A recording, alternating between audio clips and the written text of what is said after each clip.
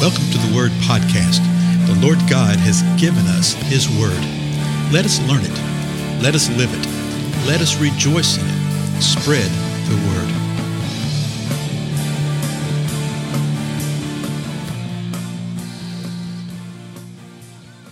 Blessings, everybody. This is Dale. Thank you so much for joining with me again on the Word Podcast. We're over in the book of Daniel, chapter 11. We're in the middle of chapter 11. And in the previous episode, we read through verses 20 through 35. I'm not going to take time to read through all that again, but I did want to just talk about it a little bit. So we just basically read it and just pointed out a couple things. That was it. Remember, there's another king that arose. And this one is described as a despicable person, okay? And that he rose during a time of tranquility, that he practiced deception, that it was schemes that he had devised that allowed him to stir up his strength and courage and to overwhelm with really small forces what was going on. And it mentions that he turned the people of the covenant, okay? People who turned away from the covenant, that he deceived them. Well, who are these people of the covenant? You know? Well, let me find verse 20 is one of them. Then he will return to the land with much plunder, but his heart will be set against the holy covenant. He will take action, then return his own land. He turns against the holy covenant. He turns the people against the holy covenant. Well, who are these? What is that holy covenant? Well, I think it's the Jewish people. Okay, I think it's the people of the Lord. Okay? And what he does, he practices deception, and he tricks them in some things. He makes them think that all's going to be well. You know, that he is, quote, on their side, all that kind of stuff. We'll do all these things. And let's see, his heart is set against the Holy Covenant, and he turns those who deny the covenant away from it. Okay? Even people like that. Well, he becomes frustrated in everything that's going on, so he finally comes in verse 30 said that he's enraged at the Holy Covenant, and he takes action. And he shows regard for those who forsake the Holy Covenant. So what is that? That's verse 30. He's showing regard. In other words, if you will turn away from your faith, if you'll turn away from the Holy Covenant, then I'll show regard for you. I'll protect you. But if you don't, then here's what's going to happen. Verse 31 then said, forces from him will arise, desecrate the sanctuary of fortress, and do away with the regular sacrifice, and they will set up the abomination of desolation. Remember what Jesus spoke in Matthew 24, when you see the abomination of desolation? Right? Now this is where it gets really interesting. Antiochus Epiphanes, the fourth, which is an interesting name. Antiochus Epiphanes literally means God manifest in the flesh. And he gave himself that name. He's the one that desecrated the fortress, and he did this before Jesus was born. I want to say 160 years before, right around there, 170 years before. He desecrated the temple. He actually offered a pig on the altar, that type of thing. He did horrific things to the Jewish people. And the Jewish people referred to that because it was the abomination of desolation. It made the holy temple abominable. It was desolate. And a lot of times people say, well, then what Daniel was speaking of in Daniel chapter 9, then it was fulfilled right here.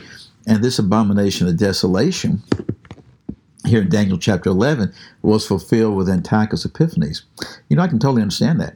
And I think what Antiochus Epiphanes did undoubtedly was an abomination of desolation. But it's not the one that Jesus is speaking about. Now, why is that? Think about it. Every time I get confused on this, I have to draw myself back to this point right here. Jesus said in Matthew 24, when you see the abomination of desolation taking place, it's spoken of by the prophet Daniel.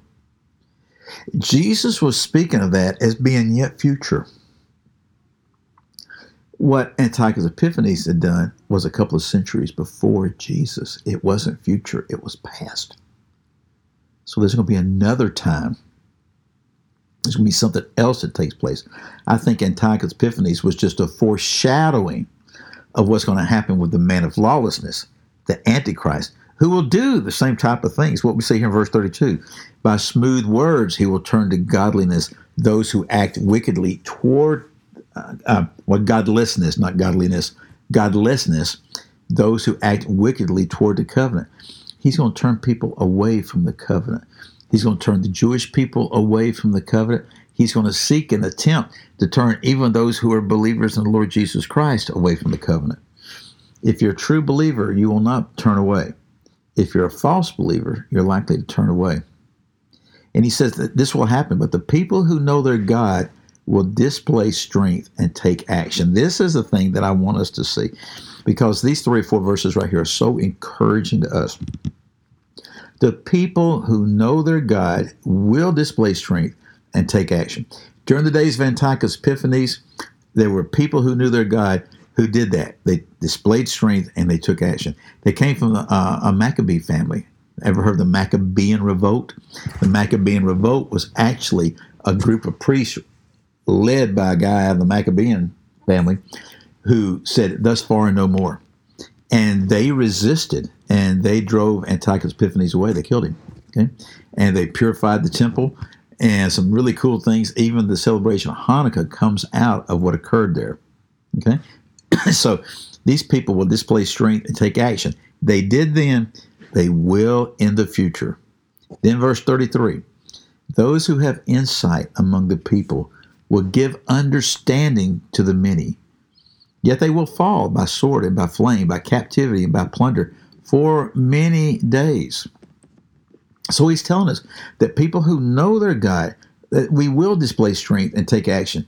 Back then, now, and in the future, folks, okay? Those who have insight will give understanding to the many. That's the reason that it's so important for us to know the Word, where we can have the insight of the Lord, where we can give understanding. But we're to know this, that there will be those that will fall by the sword. There will be those that will fall by the flame. There will be those that will be captive, okay, be put in prison. There will be those that will be plundered, and it will take place for many days, particularly among the Jews. Verse 34, now when they fall, they will be granted a little help, and many will join with them in hypocrisy. You're going to have people who will join in hypocrisy. I think particularly even among the organizational church, there will be many that will play the part and say, oh, I'm Christian, I'm Christian, I'm Christian, but they are not. Okay?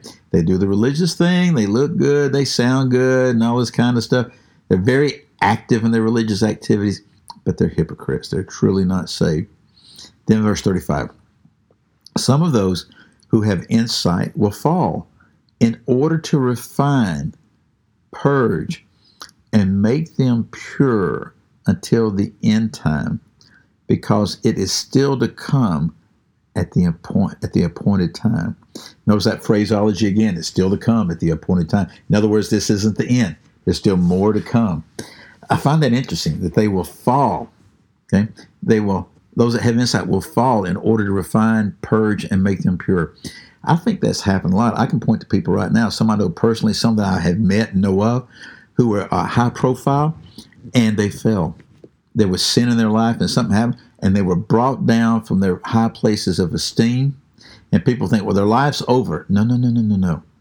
God allowed that to happen to where they would be refined, purged, and made pure until the end time. For the work of the service of the kingdom in the end time, I dare say that's happening to a lot of us. We're being refined. We're being purged. We're being made pure until the end time, because the Lord wants to use us to bring even more into the kingdom. Again, Daniel chapter 11. Go back and read it. Meditate upon it. I'm Dale. I'll see you in the next episode.